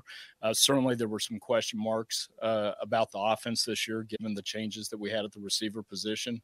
And I think he's showed that he is the best quarterback in the National Football League, and he's been able to adapt his game to continue to win and put up very impressive numbers on a weekly basis. There's Chiefs chairman and CEO Clark Hunt speaking to the media after the Chiefs' 7th consecutive AFC West title. It's an incredible streak, the weirdness of this game notwithstanding. Meanwhile, a couple of teams that played the Chiefs very recently, Bengals down 17-3 at the half going up against the Tampa Bay Buccaneers. Meanwhile, the whole division right now is just very weird. The Raiders are up big on the Patriots, and the Titans and Chargers had one of the strangest plays you'll ever see in a football game on ultimately a Justin Herbert pick that I'll tell you was not his fault. Just some crazy things going on in the football world. And while all of that changes around the Kansas City Chiefs, they remain AFC West champions for the 7th consecutive time. Let's hear from the, I'll say, lead orchestrator of the turnaround. You heard the question and answer towards the beginning about the stability of this organization. Andy Reid, for all of his in-game frustrations, certainly deserves as much credit as he could possibly get for what's happened here in Kansas City since his arrival. We'll hear from Andy Reid and what he thought about specifically Chiefs-Texans right after this. Andy Reid is presented by Robert Brogdon Buick GMC and Robert Brogdon's Olathe Kia. Visit BrogdonAutomotive.com. We start from the top with Andy Reid. So he had an opening statement and some pretty good news so far on the injury front out of this game. All right. No injuries to talk about. Listen, our fans were unbelievable today. I think, we had more fans than maybe what the Texans had, and it was great to see all that red, and I think that helped us with the support down that overtime. Listen, it was a weird game. My hat goes off to Lovey for the great job in which he's done here. I mean, you've seen it the last 2 weeks. It's a hard job, and it takes time as a head coach. And Lovey, my word of advice is just give him time. He's a tremendous football coach. I've had a chance to compete against him for a number of years, and just rock solid football team. The thing I was proudest about our guys was they kept playing. They didn't let anything, excuse me, they didn't let anything hinder them, whether it was calls, whether it was fumbles, whatever. They kept playing. And defensively, I thought that was a real strength. And then Frank at the end, that relentless pursuit, making a play like he did. Willie getting under the pile there and making sure we got that football in hand. And then offensively, between Pat and Kels and Pacheco and McKinnon, I mean, they had a great day. Quez's catch before half, I thought was phenomenal. So just all around a good fight. We got to do better in the penalty area, turnover area. We've got to make sure we fix this. but we'll get back on that. The important thing is that we won the game, and they're tough to get in this league. So we're going to enjoy this one, and on the way home, and then we'll get ready for a good Seattle team coming in on Christmas Eve. So I mean, look, it was a weird game. Andy Reid said that. That was certainly true. My mentions on Twitter would have verified that about 10 seconds into the thing. Yes, the Chiefs only play weird games. That remains true.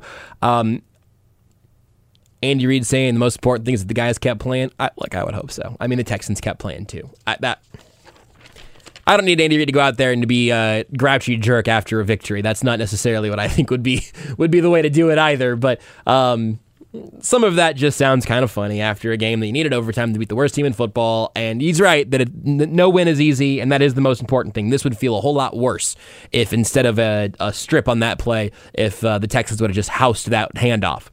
It would be an even worse vibe around here. But still just kind of a funny thing to bring into the mix because you're a team with Super Bowl aspirations. Real ones. Just, any given Sunday or sometimes Saturday.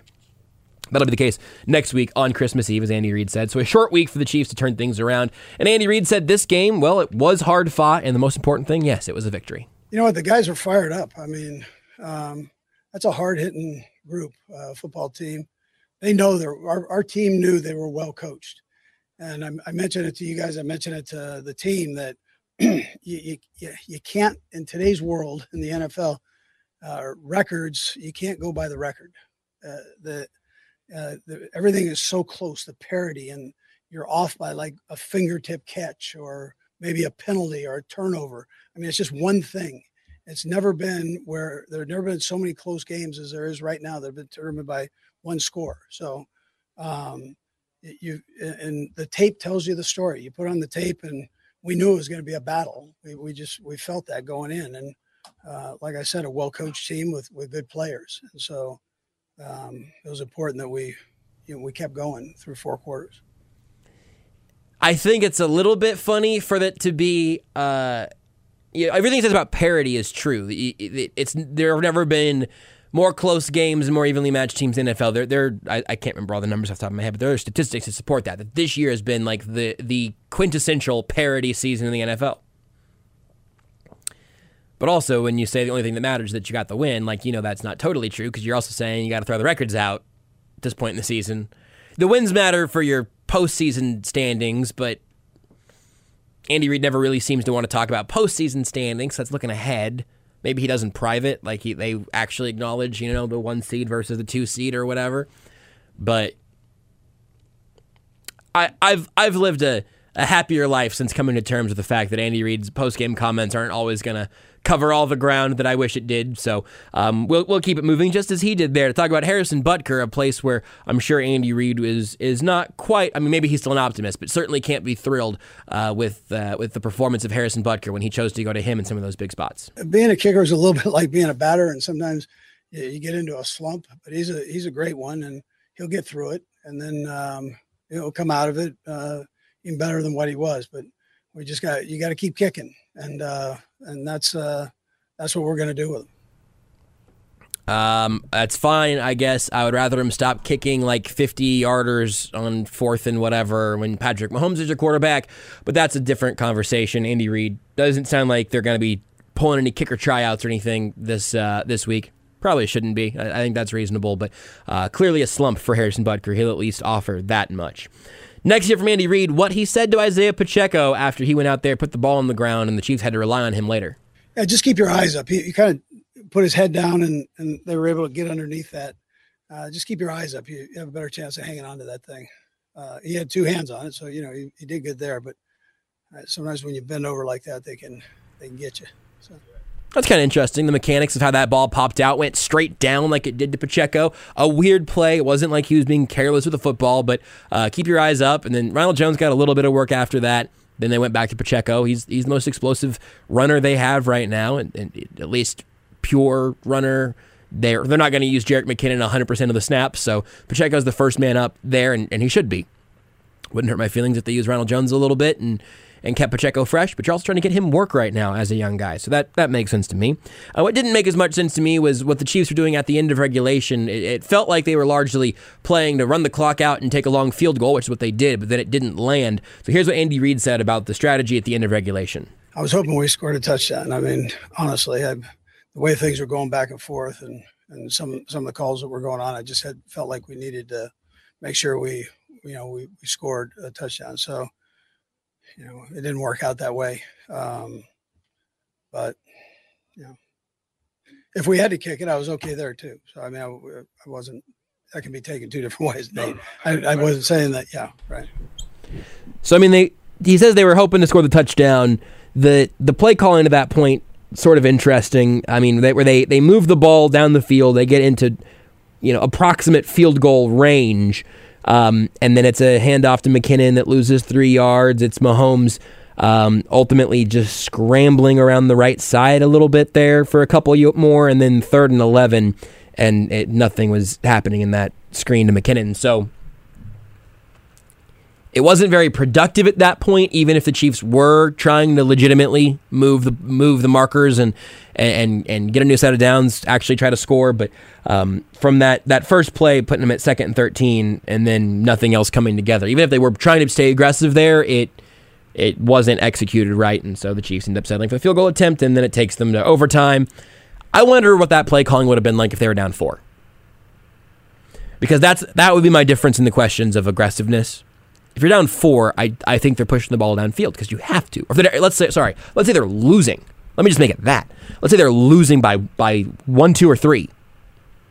You need that field goal, whatever it may be. I felt sort of like settling at that point, especially the usage of time and everything. Certainly on 3rd and 11, that was when they let the clock run out and just said, we'll take it from there. But kind of frustrating regardless. Of course, the turnovers were a problem as well. Penalties and turnovers really kept the Texans in this game longer than they should have been. Here's what Andy Reid had to say about the turnovers. Yeah, ridiculous. You can't have that, right? The guys know that.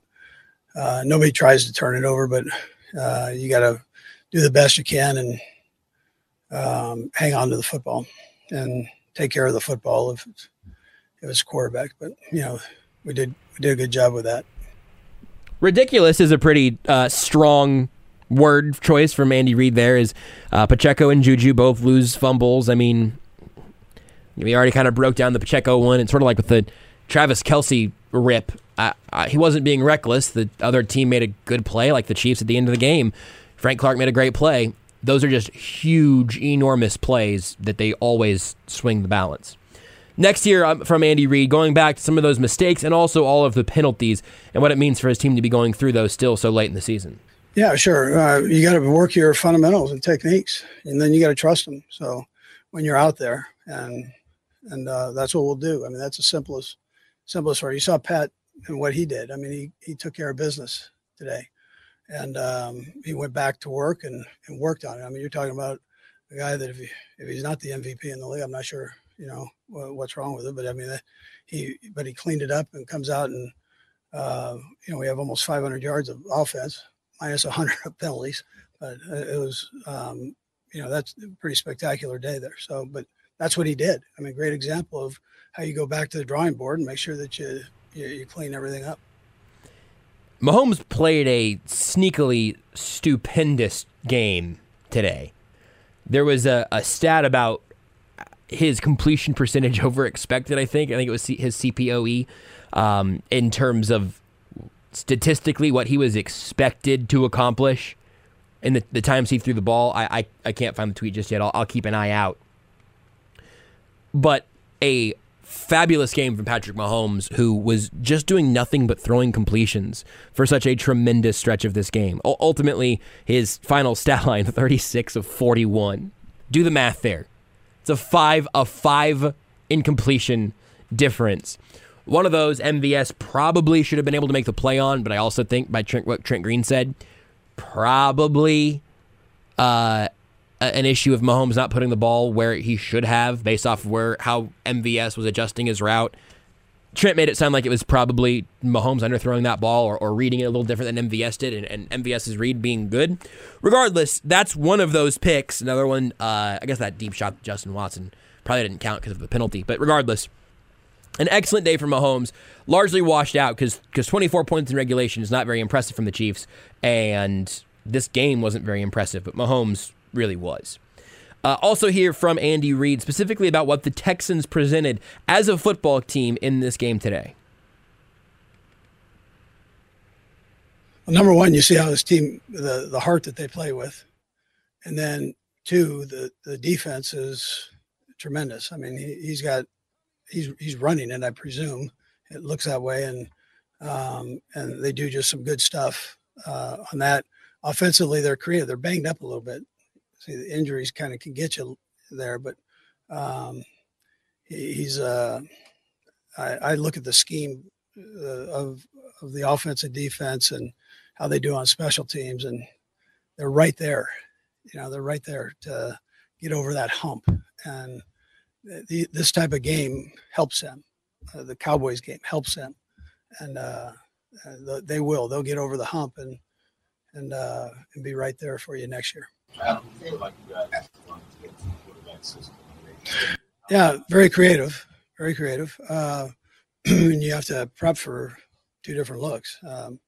So they're different. They're different offenses there. I thought our guys did okay with that part. We shot ourselves a little bit with the penalties. That's where we got into trouble on third down in that. So gotta get off the field. But I thought we handled that decent. Some words of encouragement there for Andy Reid. Sounds like a legit fan of Lovie Smith and thinks that organization has brighter days. They should, and we'll see how that evolves. But let's stick with the Chiefs side of things here, because it's Sports Radio 810 WHB Kansas City, not Sports Radio 810 WHB Houston. I didn't accidentally do like an illegal ID there, did I, Jason? Possibly, but we won't tell anybody. Sports Radio 810 WHB Kansas City. WHB Kansas City. WHB Kansas City. WHB Kansas City. We're now super legal. That's something they don't teach you about till law school, but that's where the real precedent gets into the equation. Let's stay with the KC side here. Andy Reid talking about yet another playoff berth and his 7th consecutive AFC West title. And I told the guys my hat goes off to them. So, I mean, that was a way to fight through it. And there's a certain you set a certain level, and all these new guys come in. They're going, "Hey man, we got to win. We got to win this thing." And there's an additional pressure on that. But just to get through it, you can see that was a positive thing, and then you can sail from there. So it's you got that done, and now you just go do your thing. We'll keep it moving with Andy Reid here as they keep it moving through the division.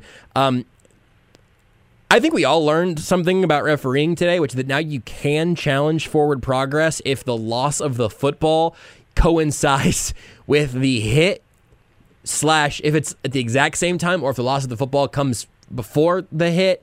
If you're wondering about Marcus Mariota and the Tennessee Titans and lost footballs and forward progress, you and every other Chiefs fan are all in good company. But Andy Reid was asked about the specifics of the Texans being able to challenge forward progress. Yeah, so that's a new rule that came in last year. You guys can look it up. It's complicated. But yeah, contact and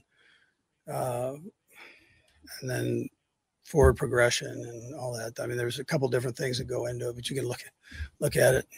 They were right. I mean, they were. Yeah. It's a new rule that hasn't. First time I've seen it. So. There you go. Quietly passed new rule that none of us saw in action until today, and here it was. Not great timing for Juju Smith-Schuster, but not great timing for the Chiefs. New rule. Andy Reid says they got it right. Based off the new rule that I read earlier, seems like they got it right. Rare victory for Carl Sheffer's crew. They got it after a challenge and a review. I guess that probably makes sense. We don't think Carl Sheffers is a big podcast listener or anything, right? Don't look at Twitter, Carl. Not a good spot for you to be in right now. Last one here from Andy Reid. Two more from Andy Reid. One going back again to the AFC West and taking this division once again. Yeah, it's tremendous because everybody has a piece of this. So that's even you guys, man. I mean, it's exciting for you. You get to cover a team that wins, and you got something to say about it, which is good. And that's the way it is with the organization. I mean, it starts with Clark, and we all kind of work down from there. And he gives us an opportunity to win, which that's not the case everywhere. I mean, I'm sure that's true. It is easy to take it for granted that in this organization, the division is expected. Frankly, at this point, AFC championship games are really expected. If Super Bowls aren't expected, it really has been a pretty tremendous turnaround from where this place was at a decade ago. Hard to sum that up better than the phrase 7 consecutive AFC West championships. Last one here from Andy Reid. Some older guys on this roster who have been here before, some new guys who are winning their first or second division title. Ultimately, what has the head coach seen as he's meshed the older and the younger players together on this roster? Yeah, well, you're going to have some hiccups with the young guys, but they play their tail off and go 100 miles an hour. So you can live with that because they're going to make some plays that are big-time plays, and then there's going to be a mistake here or there. But it pays off for you down the road after they get through all this, and they've progressively gotten better as the season has gone on. And then we've got enough veterans in there that can help them with that peer part of it that you get, so and our guys are good with that. Our veteran guys are real good with that.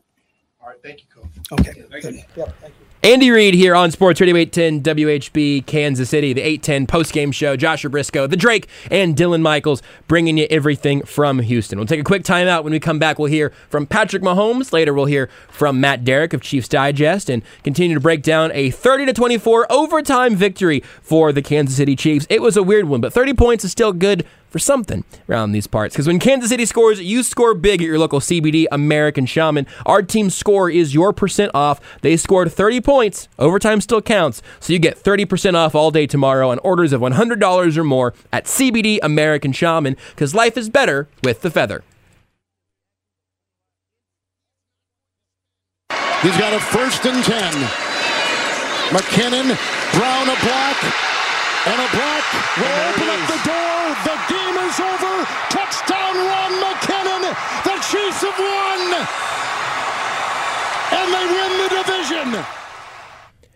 How could anything else be our play of the game? That's brought to you by Central Bank. For more, visit them online at centralbank.net. Jerick McKinnon calls game there in the Chiefs' second possession of overtime. They punt to the Texans.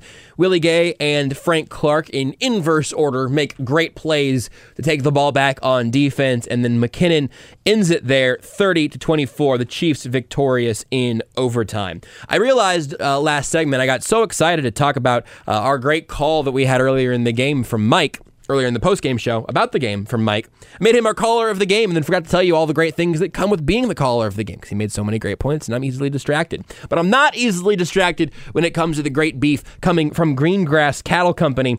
Their store is out in Weston, Missouri, off 45 Highway, less than a mile from the ranch. We've been out there, visited the ranch, saw their whole operation, got to feed some cows, pet some cows, stand in the thing that they hold the cows in whenever they need to update them on, whatever you do to keep a cow healthy. Mercifully, I'm not in charge of these cows. They are at Greengrass Cattle Company, and they implement the best practices with their premium Black Angus cattle, providing the best feed, clean water, and a low-stress environment to make sure you have the best-tasting beef in town. All locally owned and operated right there in Weston, Missouri. It's a great operation, great people, and local right here in the area. So go give them a look in their store in Weston or at greengrasscattleco.com. greengrasscattleco.com, and they'll deliver right to your door as well. We'll hear from Patrick Mahomes coming up next. A great, incredibly efficient game from him. The Bengals, by the way, Joe Burrow just took like a 20-yard sack on 4th and 3. There's a flag now, but the Buccaneers are trying to put this game away in the third quarter. That was a bizarre sequence I just glanced up for. Holding on the defense, never mind. Everything is back alive for Cincinnati. Boy, that's got to be a deeply frustrating penalty on the Bucs.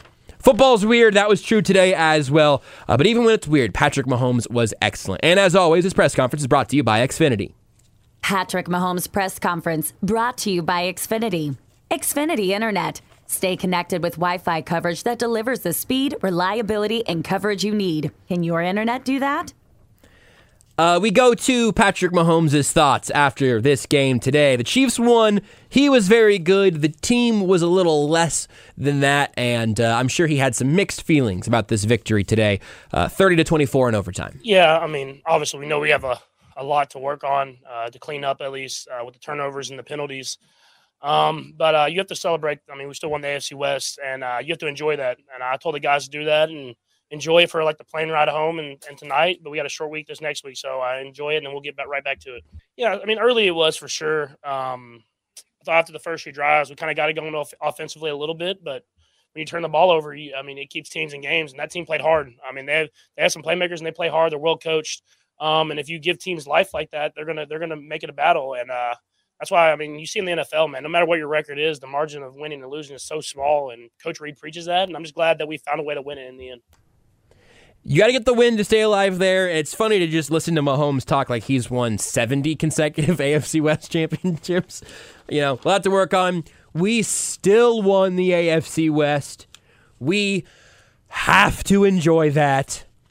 I think it's a good thing to celebrate, especially for the guys who have not won it before. Justin Reid, new in town, all the rookies new to the league. But Mahomes knows where this team's goals are at, and they are beyond anything you can win in December. Next from Mahomes, talking about the Frank Clark sack, the forced fumble. The defense gave the Chiefs some life again late in overtime. Yeah, just a big play. I mean, that's why we have guys like Frank on the team, man. He's a guy that makes big plays in big moments. That's what he's done his entire career, especially when he's here with the Chiefs. And we punted and gave them a chance, and they make that big play, and then Jet kind of iced the game. So you get those playmakers on your team, those leaders, to make plays in big moments, and he did. And Jet there is, of course, Jerick McKinnon. He had plenty to say about that game-winning touchdown from number one. Yeah, I mean, obviously, you always want to end the game with a touchdown. I mean, obviously, we're in field goal range, so we were going to protect it and play it a little bit safer. And they brought everybody up in the line of scrimmage to stop the run. The offensive line washed them down, and then Jet hit the right spot and showed off his speed that he still got. He's getting a little old, but he got a little bit of speed left and got in the end zone. So it was just execution by everybody. Everybody did their job, and when we do that, we're hard to stop. We just got to do that for an entire game. I mean, yeah, that's fair. If they could string that together, they'll beat anybody because that's what this team looks like at its best. That is still certainly achievable. It's just frustrating them when they don't play their best football, specifically against a team like this one. But as we talked about, the Chiefs have won the AFC West once again. Mahomes is going to be asked about, going to have to talk about another big win for something that we used to celebrate around these parts. The AFC divisional shirts and hats used to sell a whole lot better than they do right now. Here's Mahomes on winning the AFC West again. Yeah, I mean, when you start, I say it all the time, when we start every single season, the first thing we get told when we first walk in is let's win the AFC West. That's our first goal. To come in and win the AFC West. We believe it's always a tough division, and obviously with the players they got in the offseason, it was even tougher. And that we accomplished our first goal. And so our next goal is to try to establish home field advantage. It's not in our hands, but we can do our best to be ready in case we get that opportunity, and then to win the Super Bowl. So we just kind of continue to get better and better. I mean, obviously we have a lot to learn from this game, but we have to continue to get better as a team so that when we go into the playoffs, we're ready to go to try to make a run. It's what they begin their season with, and it's what they end their regular season with more often than not. Obviously, it's funny. They still got quite a bit of football left to play here, but they'll do it all as division champions, and then that one seed, it'll ultimately come down to what the Bills do. Meanwhile, the Bengals have turned that drive into a touchdown drive. T. Higgins scores, and they're going to try to get within 3 points of the Buccaneers here. Just doing some scoreboard watching in the AFC. The Bills, though, the only team currently in front of the Chiefs in those AFC standings, and we watched them last night handle their business against the Miami Dolphins. Next year from Mahomes, asked about Andy Reid and how he has a tendency to call plays to go back to guys who seem to have recently made a mistake. In this case, Isaiah Pacheco. In recent weeks, we've seen others have the miscommunication, make their issues, and this is Mahomes talking about Reid putting guys back in positions to make good for the team. Yeah, I don't even have to say anything. I think guys know, especially with how Coach Reid calls the game, is when something like that happens, we're going right back to you. And you saw that with Isaiah. I mean, we started running the ball, and he started running extremely hard, even harder than he usually runs. And then with Juju, he fumbles and he got some more catches as the game went on. So Coach Reid does a good job of keeping those guys involved, not letting them hang their heads. And they know that we all believe in them on this team, and that's what it takes if you want to be a great team. It all sounds good to me. I think that's an interesting viewpoint into what the Chiefs look like in those situations when they have to pick a guy to go back to. And Pacheco and Juju and really everybody on this team so far have I think, proven the Chiefs right for their faith in their ability to turn it around. Next here from Mahomes, what the Texans were bringing in their front seven, what he saw from that front group. Yeah, I mean, their front seven is good, really good. I mean, they got guys that can play, and we knew that coming in, and you could see it on the tape, especially when you watched the Cowboys the week before. But they did some blitzes. They blitzed Brady a little bit more than I was expecting. But we finally got a handle on it a little bit in that second half, and were able to move the ball. But they got through in a few blitzes that we had scouted, but we didn't expect early in the game. And so they did a good job. Like I said, they're well coached. And their record hasn't been great, but they have a lot of good players on that team. What about that hit where he was slammed down to the ground? Personally, not having heard what Mahomes said yet, I was glad that was a no call because I don't want to live in a world where that is a hit that is penalized. But look, I understand the multitude of ways that roughing the passer has been interpreted so far this year. So what did Mahomes think about that one that was not called? Yeah, I haven't seen it on like tape or anything like that, so I don't really know what it looked like. But what surprised me the most was like I feel like I'm a pretty heavy dude, and I feel like he threw me pretty easily there. So that's a strong guy. I think it was 96. He's a strong guy, so I'll try to stay away from him next time we play him. Just an absolute politician of an answer there. The mobility in the pocket in the answer from Mahomes. MVP caliber. And I also, again, I don't want that getting called. I know that the inconsistency is what frustrates people. I understand. Frustrates me too. But if I get to decide what is and isn't roughing, that should not be it, even though, Chris Jones can't breathe on a quarterback. I hear you, but maybe the NFL will begin to recalibrate even a tiny bit there. Next from Mahomes, playing back in his home state of Texas on this trip to Houston.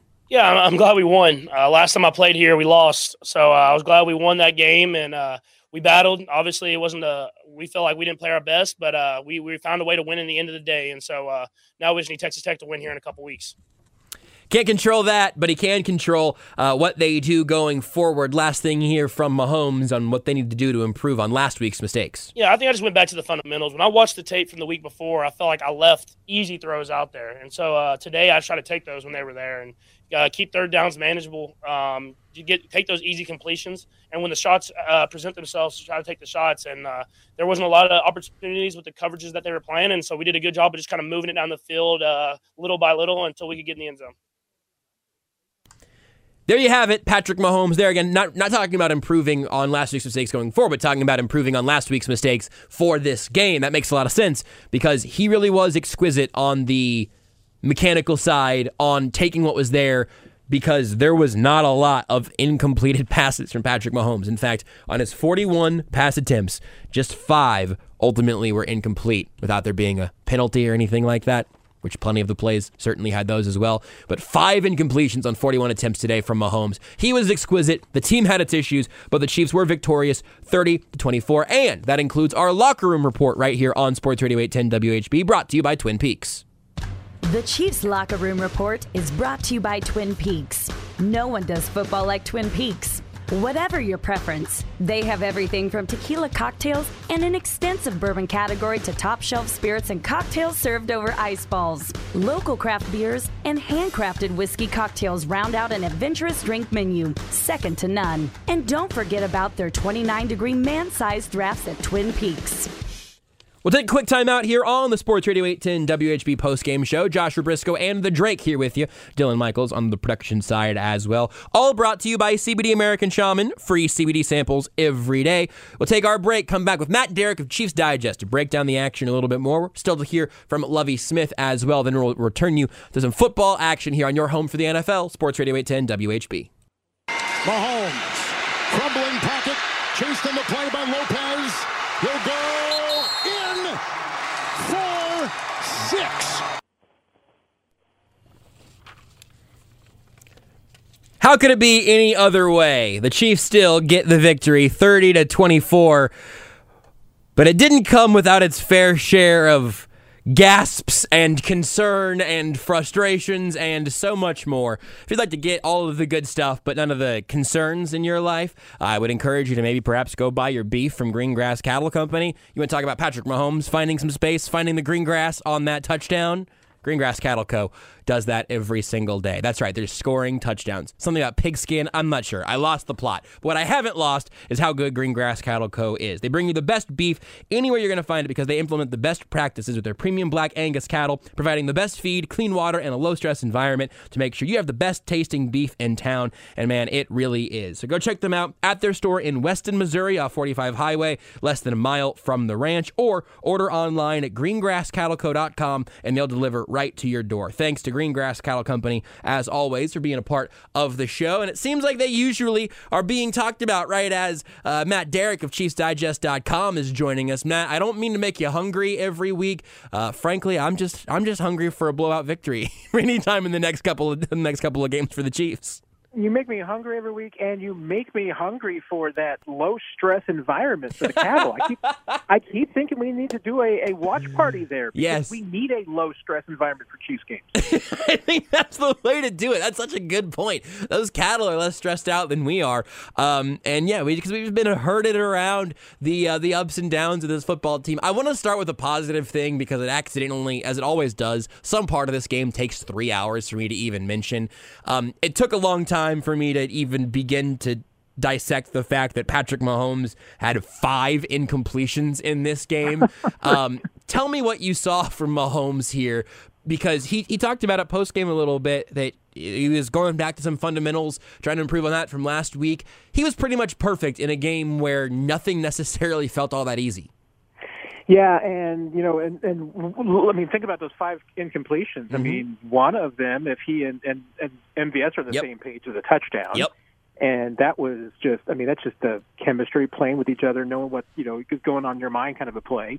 It was darn near perfect from Mahomes, and the offense in general. I mean, they put up 502 yards of offense. That's a lot of offense, Josh. Yeah, it is. Yeah, and still it was only good for 24 points against the Texans. So just on the offensive side, help me make sense of that. You got the best of Mahomes. You got some good work running the ball from Isaiah Pacheco, and he was holding on to the ball, of course. Make me feel better about 24 points in regulation, or at least explain how it happens to me. Yeah, I mean, once again, it's a little bit of the feast but famine. I mean, the Chiefs had a couple of drives that went absolutely nowhere. They had a couple of drives that went absolutely everywhere. Thanks to the penalties, they had one drive in which they gained 108 yards. That's not easy to do. No, that is very rare. 13 plays, 108 yards. That's pretty impressive. It's got a touchdown on it, so at least if you get 108 yards, you get a touchdown. The penalties were bad on both sides. I mean, certainly it killed a couple of Chiefs' offensive opportunities. Certainly kept alive a couple of Bengals opportunities. That was a part of it. Hey, they have a couple of turnovers. That's a part of it. That's how you get away from scoring some points. I mean, it was just a little tick here and there. But overall, the offense, what was it to complain about other than the turnovers and the penalties, right? Which I guess is a lot like, saying, hey, Germany had a great century except for the World Wars. But they were solid in that respect. So like I said, except for maybe the penalties and the turnovers, there was a lot to like, especially to me for the bounce back, because Mahomes didn't have his best game against the Broncos, even if he was productive. The turnovers were the problem. Today, not so much. He was sharp. He was dialed in. One more time with the Chiefs. The Chiefs had a 108-yard drive. Was that what you said? Had 108 yards on that final drive because they had 11 penalty yards. It was a 97-yard drive from their own 3. Amazing. 7 first downs. I asked for that again because just as you were saying that, I saw this tweet from Zach Eisen on Twitter saying Cincinnati's 4 scoring drives in this game here today had been a combined 104 yards. 26 yards per drive against the Buccaneers today. There's no take there at all. Joe Burrow just threw a pick that got dropped. So, maybe there's a take in here somewhere. The Bengals have looked wacky, but that's neither here nor there. Just a funny juxtaposition for where this team is at. And you tweeted this a little bit ago as well, looking at the AFC West. Now the Raiders, Broncos, Chargers, and Chiefs all hold 15 AFC West titles and 2 for the Seattle Seahawks. I think their comeback is going to take longer than the Chiefs did, but what can you do to put 7 in a row in context? And then we'll talk about some of the negatives from this game. It's pretty remarkable. Especially just given that this is not the day and age when you expect it to happen in the NFL. It's supposed to be all about parity. It's a little bit easier, 4 teams in a division instead of 5 like there used to be and all that. But I mean, I don't think there's any doubt. I mean, it's remarkable. What is it? There's only 3 franchises now have pulled that off. And I guess one team is, I can't remember whom that is, that has more division titles in a row. I'm assuming it's the Patriots or something. Yeah. But that's pretty remarkable. That stability is amazing. I mean, especially in a league where coaches turn over and players turn over. And I mean, the Chiefs are even able to do it through a couple of quarterbacks. So that is, in and of itself, I mean, even though Alex Smith was only there for the first 2, it's still pretty remarkable to me. And then what are we allowed to be frustrated from in this game? Because there's a lot of little things. I don't necessarily know that there's one singular plan that could be changed going into the rest of this season, but I need help dissecting it here to figure out where exactly what it was that kept this game needing overtime. Well, I've been trying to pour through that too, because I mean, the defense, I mean, you look at the overall numbers, did not play badly. They gave up 129 passing yards. That was a 50% passing rating from the 2 Texans quarterbacks. The Jeff Driscoll package, which was so effective against the Cowboys last week, did absolutely nothing in this game. Your defense allowed 3.8 yards a play, which, don't know if you know about, that is suboptimal. Yep. You only gave up 65 yards on 19 carries to their running backs. But you look at it, and I had to start going through the possessions before the 2 things that jump out at you: turnovers and penalties. And you look at it on the Texans' first touchdown drive, they get 14 yards of penalties that help them out. I think there was at least a first down or 2 that helped them out too, that converted one of those. 21 yards on another touchdown drive. It was only a 49-yard touchdown drive anyway, and 21 of them are on penalties. So that was a matter of both turnover and penalty killing you on that drive. And then their final field goal drive that tied the game, 14 yards and penalties. Their other touchdown drive was 17 yards because of the turnover. That's it. I mean, I think you take away one of those turnovers, and Chiefs, I mean, they probably, they're not going to cover the spread, but they would have won the game in regulation. You take away one turnover and maybe one penalty, and maybe the Chiefs do cover the spread. The score does not indicate to me the depth of difference between these 2 teams. I don't think there's any doubt. I mean, we saw two teams playing entirely different sports today. It was just the Chiefs, with the penalties and the turnovers. That was the entire difference in this game. Is there anything they can do about that, or is that just going to be how it is? I mean, some of the some mistakes were certainly of their own making. I don't know that the turnovers, either one of them, I mean, those are just bad luck turnovers. Yeah. The solution to those two particular turnovers, you get the ball away from the Texans. And that would probably be the only disappointment from the defense today, is that they weren't really able to do that. This is a team you probably should have been able to take the football away from. I'll still take 3.8 yards a play. Yeah, I'd like some turnovers, but you give up 3.8 yards to an opposing offense. Most of the time in the NFL, you're going to win that game. And I don't mean just like 50% of the time, more like 90% of the time. Yeah. Matt, I'll have a whole lot more questions for you Friday on The Zone. Until then, enjoy the rest of the week. Try to make some more sense out of all this and bring me I need answers on my desk by 11 a.m. on Friday. Oh, I'll have a report for you. I'll have a whole TPS, everything ready for you. I would love that. And if anyone doesn't want to wait for Friday at 11, you can, of course, check it out at ChiefsDigest.com. Matt, thank you as always. Talk to you soon. Take care, Josh. Matt Derrick of ChiefsDigest.com. Follow him on Twitter as well, at Matt Derrick. Or again, just visit ChiefsDigest.com for his post-game thoughts there. We'll take a quick break, come back, hear a little bit from Lovie Smith, and then wrap things up before we send you out to the remainder of the fourth quarter with heck of a weird game going on. Tennessee and L.A. being the Titans and Chargers here in the AFC West, and an AFC South foe going off against each other. Plus, Sunday Night Football coming around tonight as well. We'll talk about that and break it all down one more time when we come back from the Sports Radio 810 WHB postgame show, brought to you by CBD American Shaman. Free CBD samples every day. McKinnon, the back. Mahomes easily outside. McKinnon blocked by Kelsey, and that is a touchdown. McKinnon catch and run, 20 yards. The Chiefs were victorious, 30-24. Don't let the final score fool you, though. That took overtime. That took a stressful performance and some ups and downs from those Chiefs. But It's a victory. The Chiefs still need a little help from the Bills to lose to take the 1 seed back, but they did clinch their 7th consecutive AFC West championship. Pretty incredible streak for the Chiefs. Lovie Smith on the other side of it all. Andy Reid spoke very highly of the Texans head coach. We'll hear from him here in just a moment. Brought to you by Metcalf CarStar. Brought to you by Metcalf CarStar. If your vehicle gets sacked on the road, take it to Metcalf CarStar, the collision repair experts. They make it convenient and easy to get back on the road. Go to carstar.com and search Metcalf CarStar. CarStar. Relax. They'll take it from here. Here's what Lovie Smith had to say following an overtime loss for his Texans as he looks to hold on to his job there as the Texans are certainly in rebuild mode. Here's Lovie Smith. They're showing up every day, taking coaching, trying to get better, and then coming to the games and giving ourselves a chance to win it at the end. We still haven't finished the game the way we need to get a win, but we're building. Offensively, I thought whenever, it comes down right up until the end and, you have over 20 points on the board, there's some things that we've done well. Throwing the football, our 2-quarterback system, did some good things. I thought Davis did some good things throwing it. Our plan when Damon went down, of course, was, as you saw, was to move Royce Freeman up. And he's a good football player, been on our practice squad and can do some things. I thought he ran the ball well throughout. This week we knew who we were playing. Chris Jones, I think is as good a defensive player as there is in the league.